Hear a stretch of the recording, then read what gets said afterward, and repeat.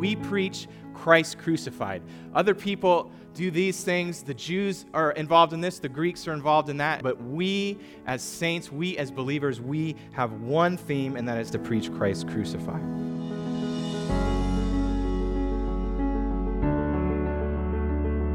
You're listening to a sermon series titled Together, preached at Shoreline Church. For more audio or theological content, please visit thisisshoreline.com.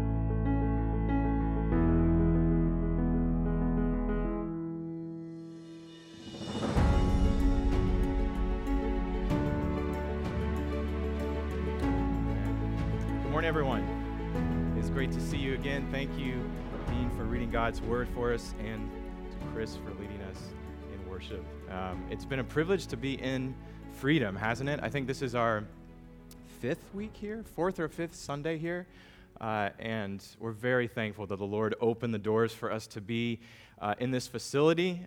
We were thankful for the Y for so many years, but this is definitely a little bit nicer, and we're thankful to be able to use their sound system and their stage, and I think just everything is just pumped up a notch. So glad to see you this morning. I've seen some of you for the first time coming back in the midst of all of this, so I'm glad to see you. Glad to see the guests as well.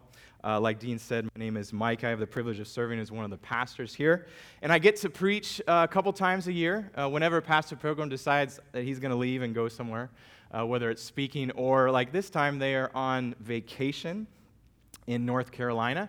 They're in actually a really remote area, and he texted me and said, it's actually so remote, we might go somewhere else, because it's too remote, actually. So he said they might be down to Atlanta to spend some time there.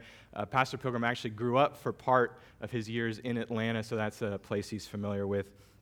But be praying for them. Be praying for them as a family as they just take about 2 weeks to rest and relax, and that they would come back with great energy and ready to serve. So it's a privilege to preach this morning and to continue in our series. If this is your first week joining us in a while, we are in the midst of a 5-part series Together, which is out of 1 Corinthians. And it's about the nature and the makeup of the church. But as we begin this morning, brothers and sisters, let's be reminded that this book that we hold in our hands is the very Word of God. Over 2,500 times, just in the Old Testament, God said He spoke what is written in these pages. And we know that Scripture has great authority for doctrine, for reproof, for correction, and instruction in righteousness. We know that Scripture is sufficient, meaning that we have everything that we need for life and godliness in these pages. We know what God requires of us. We know that Scripture is also inerrant and infallible. That means that it's totally true and absolutely trustworthy.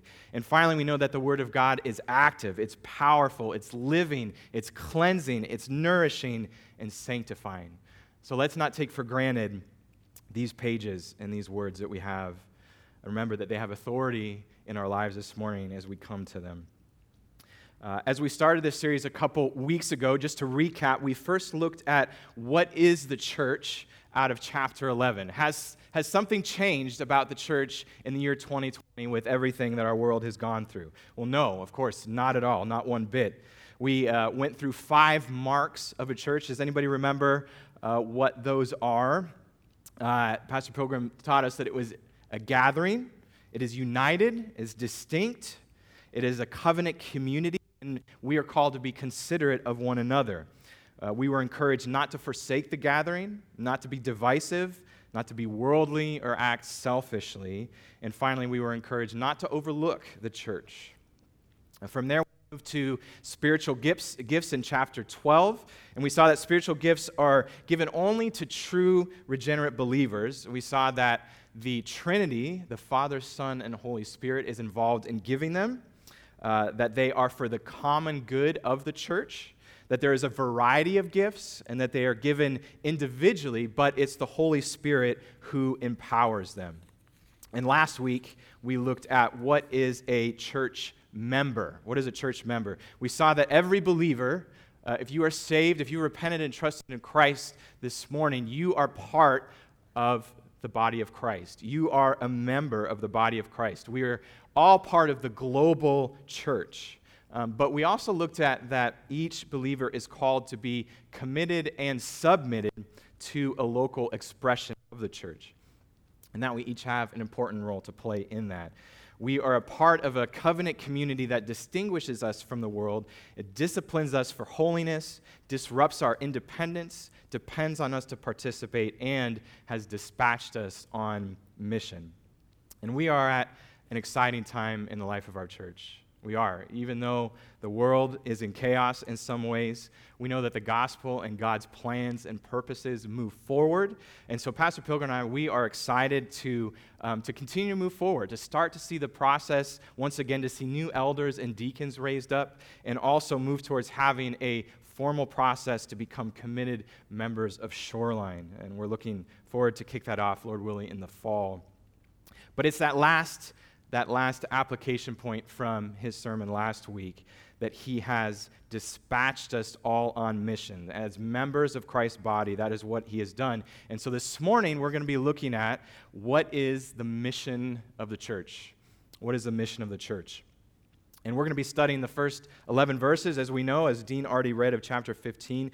But it's always good, it's always wise when we come to a passage of Scripture that we understand where it fits the context, even the context of the book itself. So up to this point in 1 Corinthians, Paul has been addressing different issues in the church. In the first 4 chapters, he pleads for unity for the church, in the church. And he goes back to the gospel and he says, what is our rallying cry? What is our theme? It's to preach Christ crucified. He says that in chapter 1. And so he said, if there is any boasting to be done, let it be boasting in the gospel. Let it be boasting in God's glory and nothing in ourselves. In chapters 5 and 6, he addresses immorality in the church and how church discipline must be carried out. In chapter 7, he speaks on marriage principles. And in chapters 8 through 10, he speaks on the liberty we have as Christians. And he points to 2 examples. He points to his own life, and he also points to the Israelites in the Old Testament and showing how that they were actually a bad example to us, how they misused the liberty that they had, and they fell into idolatry and immorality. And as a result, they disqualified themselves from the Lord's blessing.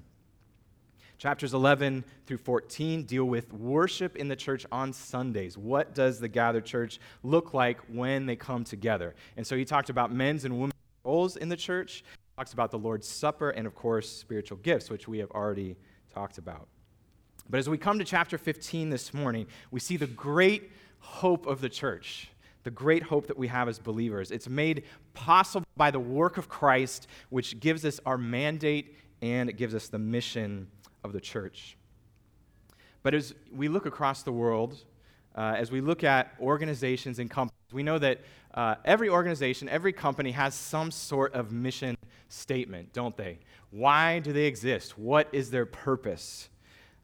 And so I looked up a couple this week, just curious.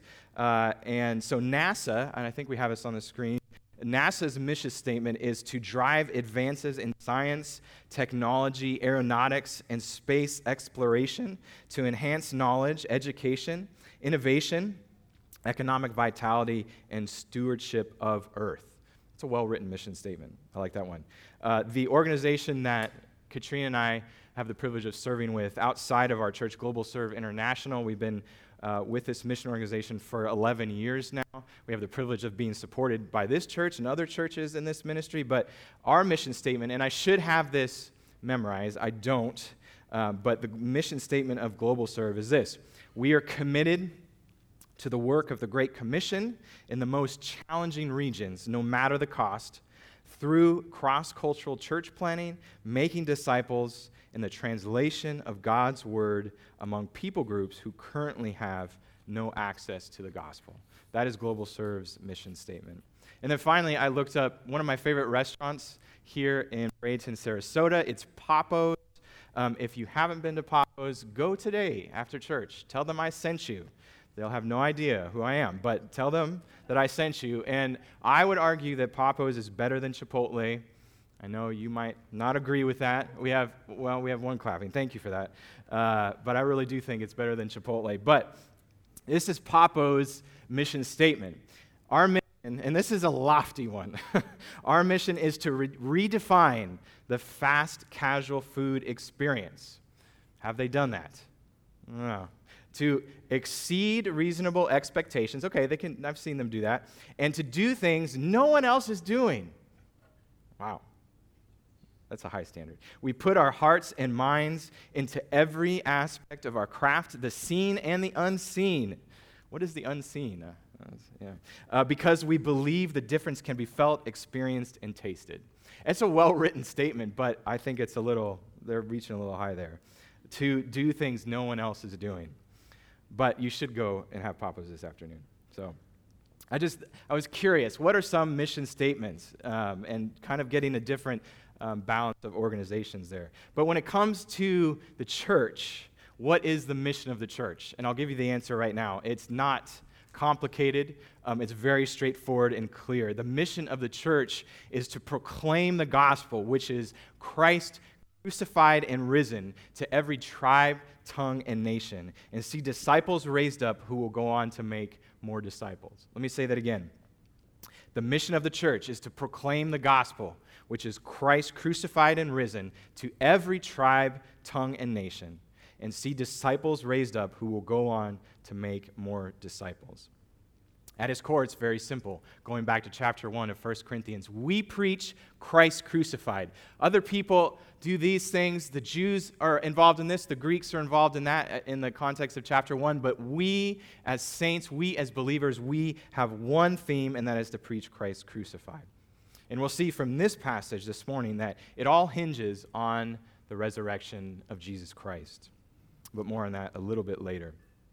So there are three aspects that we're going to see this morning from these 11 verses. So if you're taking note, here is where we will be going. So the mission of the church was, number one, proclaimed by Paul and the apostles. Number two, the mission of the church was fueled by the resurrection. And number three, the mission of the church continues by God's power and purpose. So let's go with number one. The mission of the church was proclaimed by Paul and the apostles. Let's look at verses 1 through 3 again.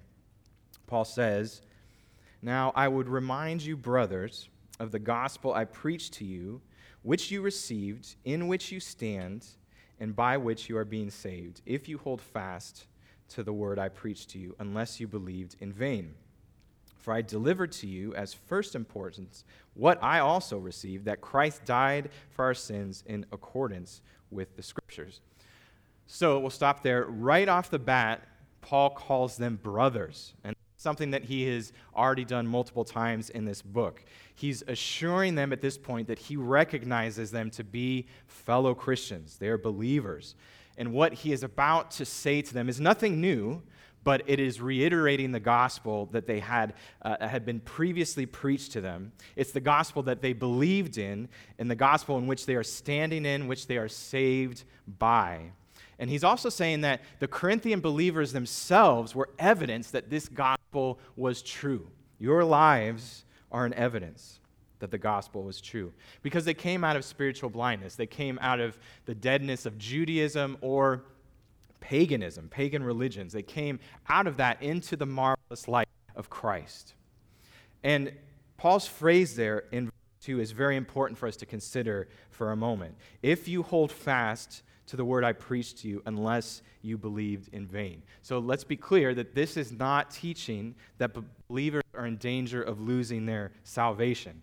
But it is a warning. It is a warning to us of shallow faith that does not save. Another way to read this would be this on the screen. If you hold fast to the word I preached to you, unless your faith is worthless, or unless you believe without effect. Unless your faith is worthless, or unless you believed without effect. Let's look at this a little bit. Because Paul's teaching on the security of the believer and the other apostles in other places in God's Word is so clear. And so when we come to a line or a phrase in Scripture that we're thinking, man, it sounds like it might be in this, I'm not sure. That's why we compare Scripture with Scripture, let Scripture interpret itself. And so in Romans 8:29 through 30, this is a verse we take great comfort in. What does it say? You know it. For those he foreknew, he also predestined to be conformed to the image of his Son, in order that he might be the firstborn among many brothers. We read this morning. And those whom he predestined, he also called. And those whom he also called, he justified. And those whom he justified, he also glorified. So that process of our salvation, all the way to glorification, when we are saved, it is set. It is completed. We can have assurance and faith that just as when the moment that we believed and we were justified, we were made right before God, also at that moment, our future glorification was set in motion. Our salvation, brothers and sisters, is made possible by God's power alone. It's entirely a work of God. And so, because it's entirely a work of God, our salvation is also kept secure by Him, by Christ holding us fast. We sing the great song here at Shoreline, He Will Hold Me Fast. What does it say? It reminds us that when I fear my faith will fail, Christ will hold me fast. When the tempter would prevail, He will hold me fast. We acknowledge, and even in singing that song, we acknowledge that we are not perfect. We sin, we fall into temptation, we even still willfully sin, but Christ holds us fast. And the difference is that our desire is not to sin. Our desire is to hold on to Christ. And the fact that we have that desire is evidence that He is holding on to us. That's evidence that Christ is holding on to us. And many of us, I've been in this place as well. I know probably most of us in this room have been in that place where we've doubted our salvation because we keep falling into a certain sin. Maybe we willfully sin. It's a sin that we have trouble with to overcome. But it's that fact that if we are convicted by it, if we are driven to repentance, it's proof that the Holy Spirit is living and active in us. It's that opposite attitude where there's no regard, where there's no desire, where maybe there was a time in your life where you acknowledge that, yeah, I think this is true. I think what the Bible says is true. I think Jesus did die and rise from the dead. But it's only that just that acknowledgement. There's never been a repentance. There's never been true faith. And then over time, there would be a rejection of it because it shows that there was never salvation to begin with. This person cannot hold fast because he is not being held by Christ. I want to recommend a great book to you. It's called Holiness by J.C. Ryle. If you haven't read it, I encourage you to pick it up. If you want to grow in your understanding of what sanctification looks like, what the Christian walk looks like, this book will challenge you, it will encourage you, and it will drive you into the arms of the Lord and into His Word. J.C. Ryle just has an amazing way of communicating about sanctification. And I have a quote from the book this morning. This is what J.C. Ryle says. He says, I do not say for a moment that holiness shuts out the presence of indwelling sin. And when he's talking about holiness there, he's talking about that sanctification process, how we are to strive for holiness because God is holy. He says, no, far from it. It is the greatest misery of a holy man that he carries about with him a body of death, that often when he would do good, evil is present with him, that the old man is clogging all his movements and, as it were, trying to draw him back at every step he takes. And we see that in Romans 7 with Paul speaking on that. But it is the excellence of a holy man that he is not at peace with dwelling sin as others are. He hates it. He mourns over it. He longs to be free from its company. The work of sanctifying action within him is like the wall of Jerusalem. The building goes forward even in troubled times. And so is that true in your life this morning? Do you hate your sin? Do you mourn over it? Do you long to be free from its company? That is a mark of the believer. Paul spoke about this, but also Jesus did as well. Jesus spoke about this often. In Matthew 13, he talked about it in the parable of the soils, also in the parable of many kinds of fish being caught in the same net. He talked about it in houses without foundations in Matthew 7, virgins without oil for their lamps, servants who wasted the money entrusted to them and were cast out in Matthew 25. One particular poignant passage that we know is Matthew 7, when many will say, Lord, Lord, did I not do this amazing thing in your name? And on that day of judgment, they will be barred from entrance to heaven because of their false faith. 1 John 2:19 also speaks clearly to this. You know this verse. They went out from us, but they were not of us. For if they had been of us, they would have continued with us. But they went out that it might become plain that they are not of us. So apparently there were some in Corinth, some people in Corinth who outwardly acknowledged that Jesus was Savior, but they never had truly trusted in him. They believed only as the demons do in James chapter 2. Obedience and faithfulness are marks of true Christians. And why do I spend some time on this? Why am I talking about this? Because honestly, one of the worst things I can do as one of the pastors here at Shoreline is give anyone a false assurance and say, you're good, it's all good, there's nothing to worry about, when in fact there has been no heart change and you are still dead in your sins. If this resonates with you all at any point this morning, take some time. I encourage you, I plead with you, take some time, evaluate your life. What are your true intentions and desires?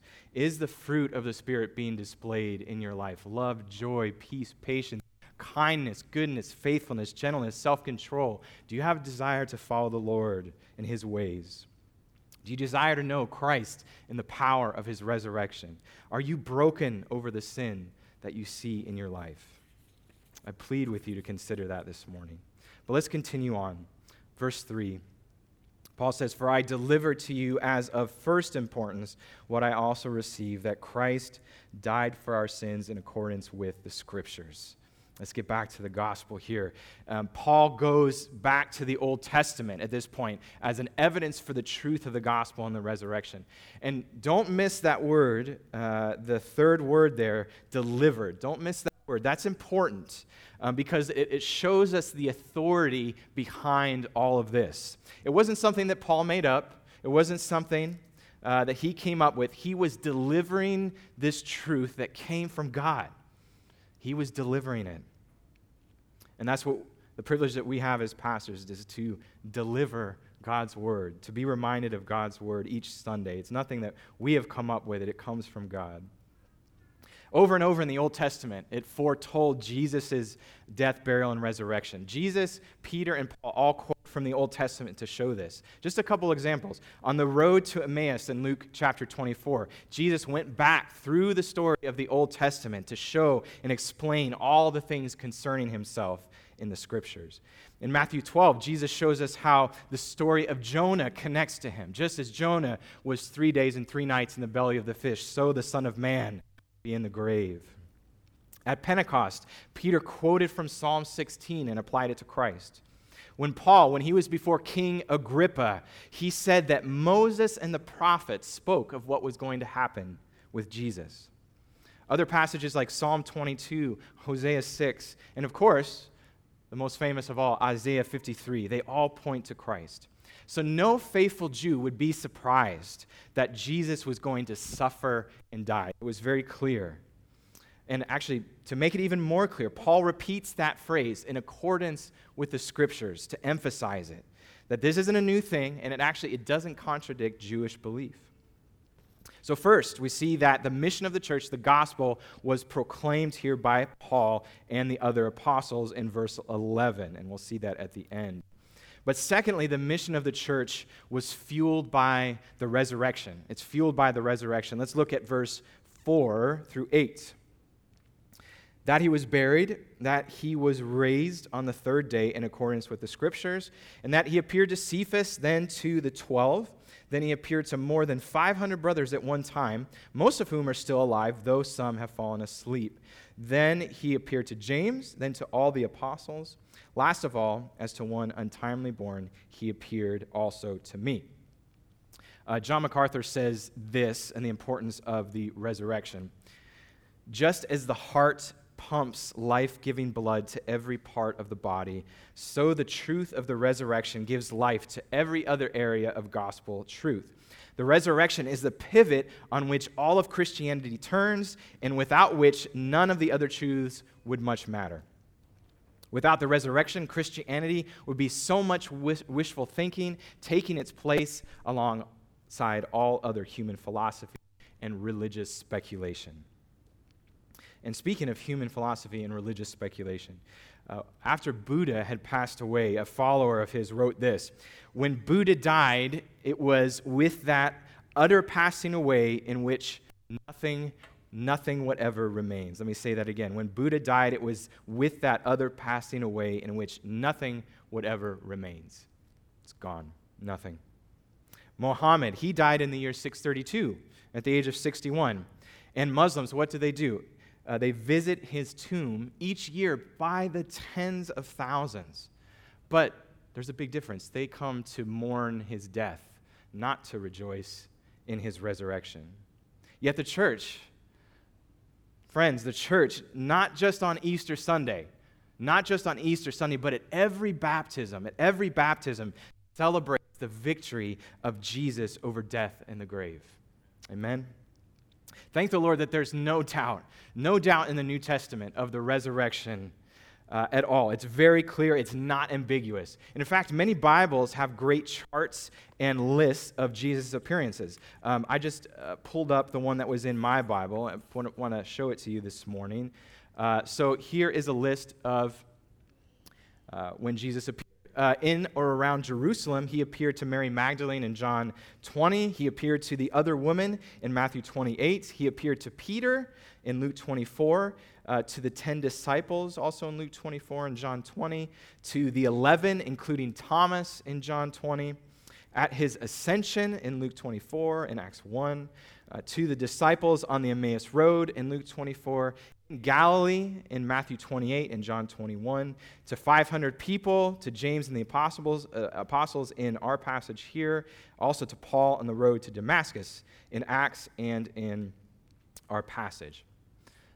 Plenty of times. And the testimony of truthful eyewitnesses has been one of the most reliable forms of evidence that has been brought up and held up in courts of law for centuries. And Paul appeals, here in this passage, he appeals to this form of evidence. And over the years, there have been many authors, scholars, lawyers, historians, scientists, that they've been convinced of the truth of the resurrection because of the eyewitness testimony that we see in God's Word. I found this quote from one historian, a man named Thomas Arnold of Oxford. He said this: "The evidence for our Lord's life and death and resurrection may be, and often has been, shown to be satisfactory. It is good according to the common rules for distinguishing good evidence from bad. Thousands and tens of thousands of persons have gone through it piece by piece as carefully as every judge summing up on an important case. I myself done it many times over, not to persuade others, but to satisfy myself. I have been used for many years to study the history of other times and to examine and weigh the evidence of those who have written about them." And this is the key line right here. "And I know of no one fact in the history of mankind which is better proved by fuller evidence than the great sign that God has given us, that Christ died and rose again from the dead." He knows of no one fact in the history of mankind which is better proved. What an amazing statement. So let's go through some of these appearances here. Paul tells us that Jesus appeared to Cephas. This is Peter. And one of the requirements for apostleship was to have seen Jesus resurrected. And he chose, in this list, to appear to Peter first. And we don't know exactly why he appeared to Peter first. Maybe to show his grace. Peter, of course, as we remember, had denied the Lord, but the Lord did not deny him. And it's possible that Jesus knew that Peter needed to see him the most. And of course, we see in Acts how the Lord used Peter at Pentecost so powerfully and in the expansion of the early church. So seeing Jesus resurrected was a key moment for him.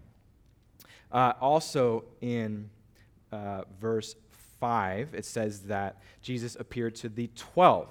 And as we know from this section, the apostles proclaimed the gospel. They laid the foundation for the church. They were honest and reliable witnesses to the most important in history. So he appeared to the 12. Verse 6 tells us that he appeared to more than 500 brothers at one time. What an amazing miracle. We don't know exactly who these people were or when it took place, but they were obviously known to the church at the time, because Paul says in this passage that even then, 20 years later, many were still alive, although some had fallen asleep, some had passed away. But they were known in the church. Because Paul can point to that man and to that man, to that man, and say, they were there. They were part of that group of 500 that saw the Lord after he was resurrected. So they were known in the church at that time. Next, in verse 7, he appears to James, and we don't know which James this was. It could be James, the brother of John, or James, the son of Alphaeus, but a lot of commentators tend to lean toward thinking that this was the James who is Jesus' half-brother, who wrote the book of James and was a key leader in the church. We know from the Gospel of John, James, along with Jesus' other half-siblings, was at first a skeptic. He did not believe his half-brother was the Messiah, and we see this in John 7. But now that's all changed, and it was probably due to the resurrection. That was part of that change. But now James is counted among the apostles, and he is a powerful voice for the gospel. And finally, Paul tells us that Jesus appeared to all the apostles on other occasions that we have no details about. But now, in verse 8, we see Paul change gears a little bit here and share his own thoughts of seeing Jesus and the privilege that he had to be counted among the apostles.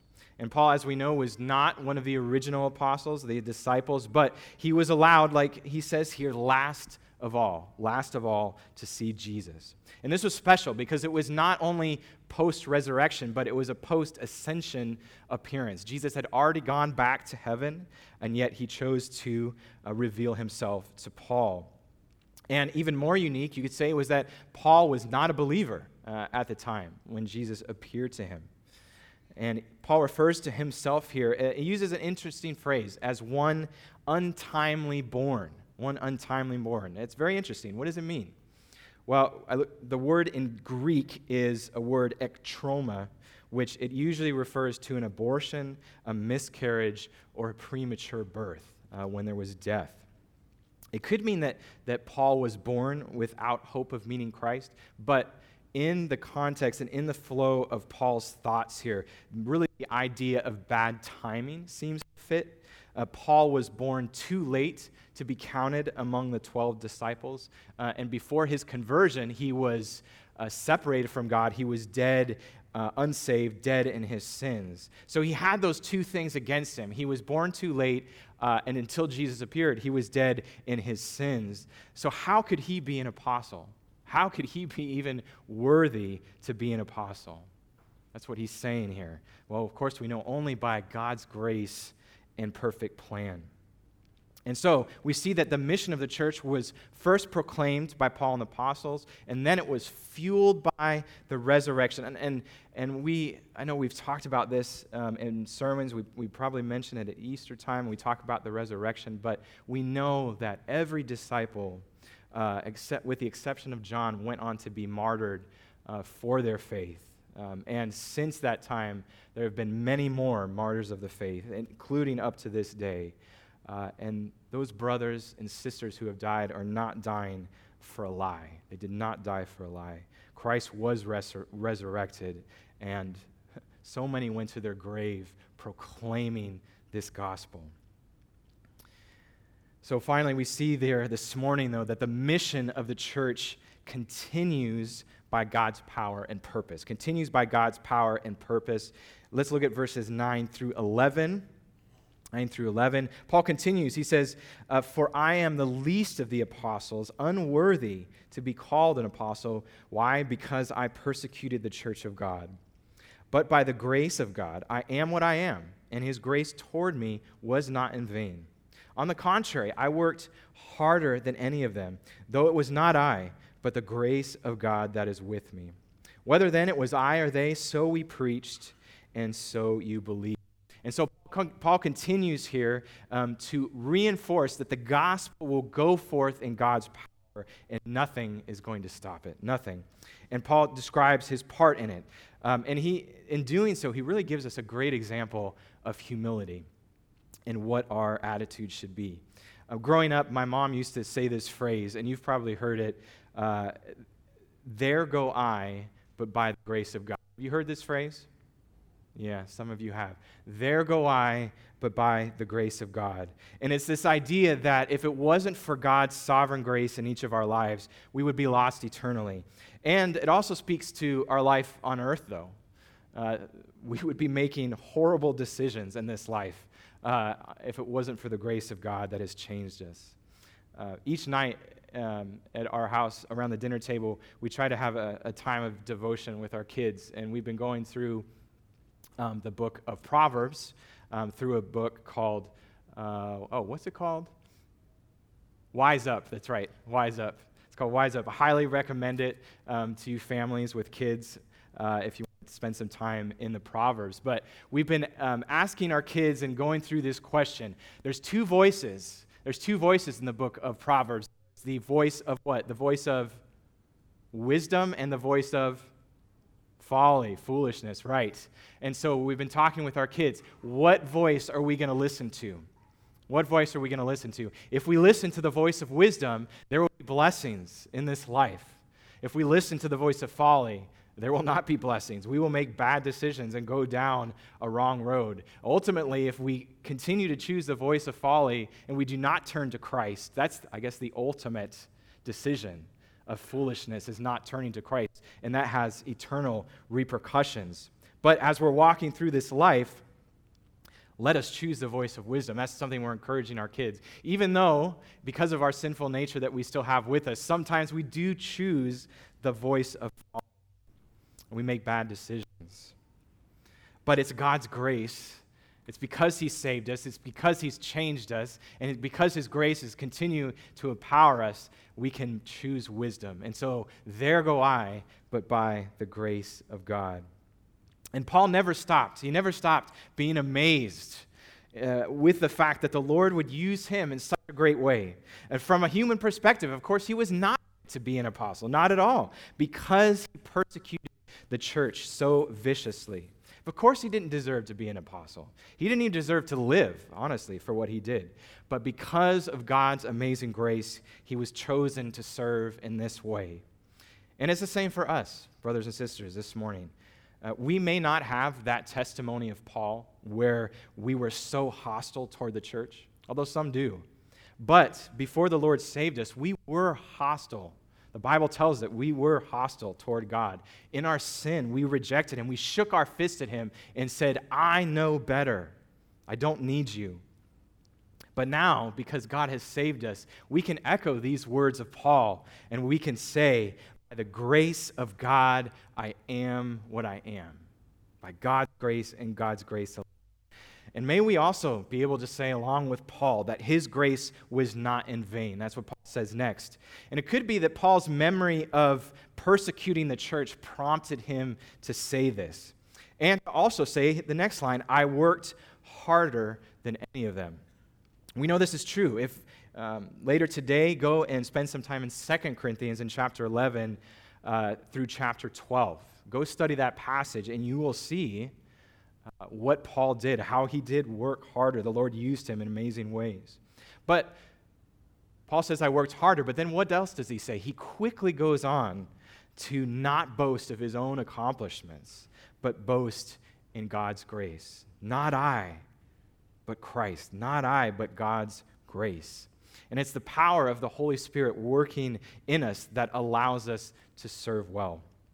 Colossians 1:29 has Paul telling us, what does it say? That he toils for the gospel. Paul toils for the gospel, struggling with all his energy, not Paul's energy, his energy, that he powerfully works within me. Paul toiled for the gospel, struggling with all his energy that he powerfully works within me. And that's true for us as well. As we toil for the gospel, as we struggle, it's the energy that Christ gives us through the power of the Holy Spirit. So the resurrection fuels the mission of the church, and it certainly brought a fire into Paul's life because he was changed, wasn't he? He was changed from being a persecutor of the church to being her greatest defender. He left the life of a self-righteous Pharisee and instead with selfless love to many. Instead of throwing Christians in prison, he was involved in setting captives free.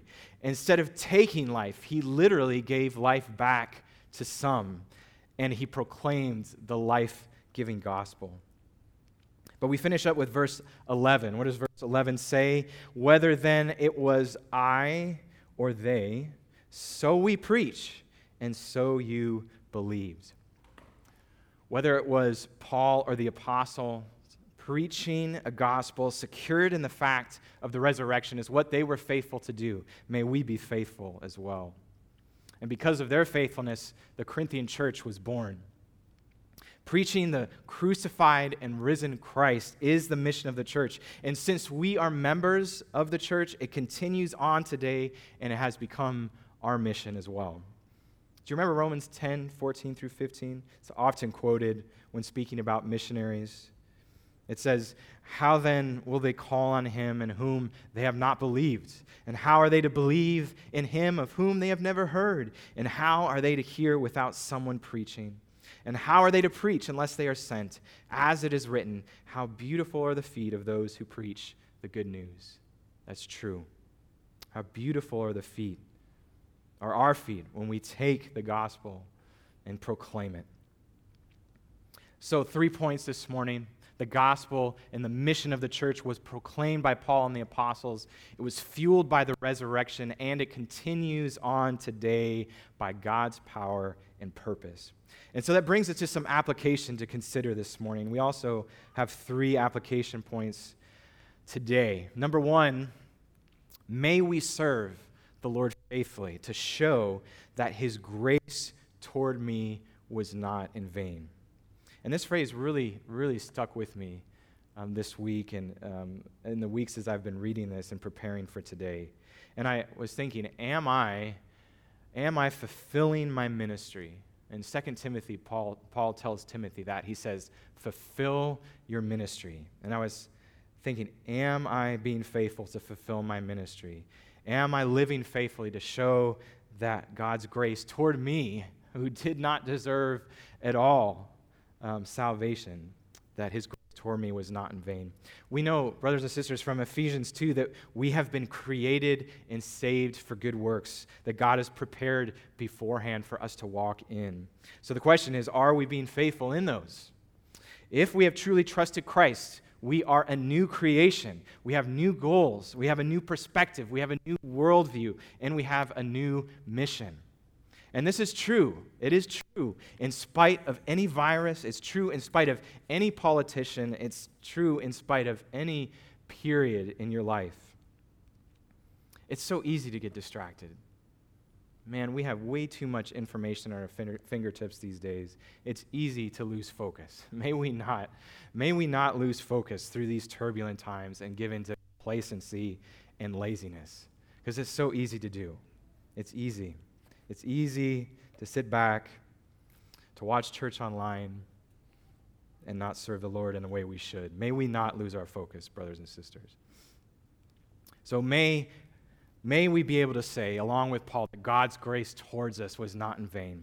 Number 2, for us today, may we stand in the truth of the gospel. And I should have added, may we stand firm, may we stand strong, may we stand unwavering in the truth of the gospel. We need to. And this is not a call for us to be full-time apologists necessarily, like Ravi Zacharias. Maybe the Lord will call you to do that. But we do need to be able to stand for God's word, to be able to stand for truth and to defend it at some level. The quote that I shared earlier from Thomas Arnold, remember what he said as he was researching the resurrection? He said that he researched it not to persuade others, but to persuade himself. He researched it for himself, and that's important. That's important because now more than ever, we have resources at our fingertips to do our own research about the truth of God's word and the claims within. We can do our own research, and it's for the sake of the gospel. It's for the sake of the gospel that we have some knowledge in this area. And then the other side to this question is really honestly, do we stand? Do we stand for the truth of God's word? I mean, I know we would all say that we would. We would raise our hands and agree, yes, I stand for the truth of the gospel. But when opposition comes, it has a way, and the Lord ordains it. The Lord ordains the opposition. It has a way of pruning the church, showing who is the true church. And we're seeing this right now. We're seeing the church being persecuted and attacked in different levels in our country, around the world. And I've been encouraged by some. I've been encouraged, particularly by Grace Community Church in California, extremely encouraged by the pastors and elders there. But honestly, I've been mostly discouraged by many, many pastors who have given up ground and kneeled to oppressive politicians in some ways. It's been discouraging. May we stand for God's word, even in spite of a world that will hate us, that will ostracize us, that will threaten to shut off power, to shut off water. May we stand for God's word and stand for the truth of the gospel. And then finally, our third point for us this morning is may we live the mission. May we live the mission. May we be about the Lord's business, the mission of the church, proclaiming the gospel and discipling those who the Lord brings into our path. Now, who do you have in your life? Who do you have in your life? Maybe an unbelieving neighbor, family member, or a new believer, or not even a new believer, just a believer that you're meeting with and you're encouraging one another, sharpening one another in God's word. Who do you have in your life? How do we even start with this? How do we even start? Well, we've actually set up this series in a way to show this. Because first, we have to understand what the church is. We have to understand what the church is. How is God using the church? Then we have to ask ourselves, am I even a member of the church? Am I saved? At that first level, am I saved? Have I been baptized into Christ's body? But then at the next level, am I committed to a local expression of the church? Are you committed to Shoreline? And then the next is knowing your spiritual gifts. What gifts do you have, and how are you able to use those gifts to edify and build up the body? And Pastor Pilgrim talked about this recently. How do you know, how can you find your spiritual gift? The easiest way to find out your spiritual gift is not taking a test, although those can help, but it's not taking a test. It is by serving the Lord in the body of Christ, by trying different things, serving in different areas. And as you do, people are going to come around you and say, you know what? You are really gifted in that. You're doing an amazing job. And I've seen how you are blessing others and encouraging others in this way that you are serving. That is how you find out what your spiritual gifts are. So are you committed to the local expression of the church? And then all of these will enable us to live the mission, and we can work together to see Christ proclaimed near and far. Amen? That's our mission this morning, brothers and sisters. May we be about the Lord's business in whatever way that he has for us. May we come to the Lord each week, each morning, be in his word, be in other solid books that expand our knowledge of God's word and encourage us. Maybe we be asking the Holy Spirit to use us each week to bring those in our path that need the gospel, need the love of Christ. May we stand for that truth, even if the world hates us, and we know it will. Jesus promised that. May we stand for the Lord. So let's pray together now. Let's pray together. And as I do, let's begin to prepare our hearts, prepare for communion together. It's the first Sunday of the month, and here at Shoreline, we take the first Sunday and set it apart to come once again to the Lord's table. to remember the work of Christ that we sang about. Come behold. We are going to come behold the wondrous mystery, the mystery that has been revealed to us through the work of Christ. And just be, as we're going to sing together, the worship team is going to come and lead us in a song. But as we sing together, take some time and come before the Lord. Examine your life before the Lord. If there's unconfessed sin in your life, whether it's before the Lord or even it's before someone else, take care of that. And then if you're not a believer here, if you have not truly repented and trusted Christ like you've trusted a parachute, like you're jumping out of a plane and trust that parachute, trust Christ to save you. If you are not a believer here, please abstain. This is for believers only. But we would love to talk with you about how you can be saved, how the gospel can come and change your life, and you can have a new worldview, a new mission. So after I pray and as we sing together, we have the communion elements on the 2 tables in the back. So feel free at your own leisure while we're singing to go and pick one up and then come back to your seats. And after we sing, we'll consider the body and blood of our Lord. Let's pray together. Lord, we thank you for the great privilege it is to open your word this morning, to see and be reminded of the truth that's within these holy pages, Lord. We thank you.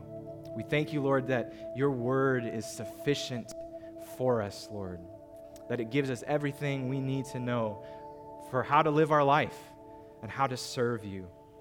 Lord, we thank you that you have clearly given us the mission, Lord, the mission to proclaim the gospel, both near and far, to every tribe, tongue, and nation, Lord, to disciple others, to see more disciples raised up so they will go on and disciple more. Lord, it's our desire to see the church grow, the church to expand. Lord, even today we know that there are many people groups and language groups who still have not had the opportunity to hear your word.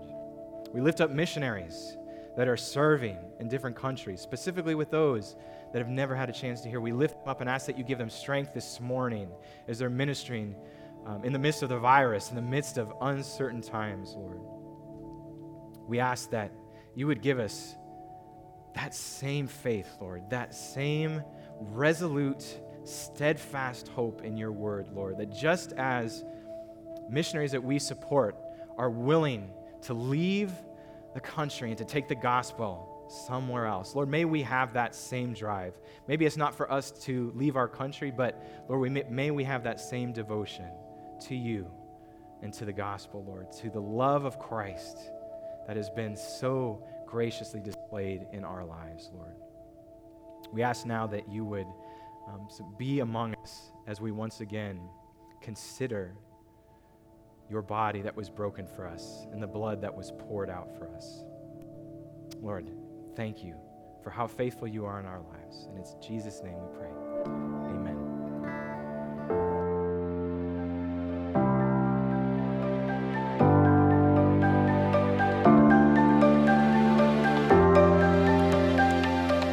Thanks for listening to our podcast. Shoreline Church meets every Sunday at 10 a.m. at the Freedom Elementary School on State Road 64. You can get more content and more information by visiting thisisshoreline.com. If you have any questions or any prayer needs, please don't hesitate to email us at info@calvaryshoreline.com. God bless you.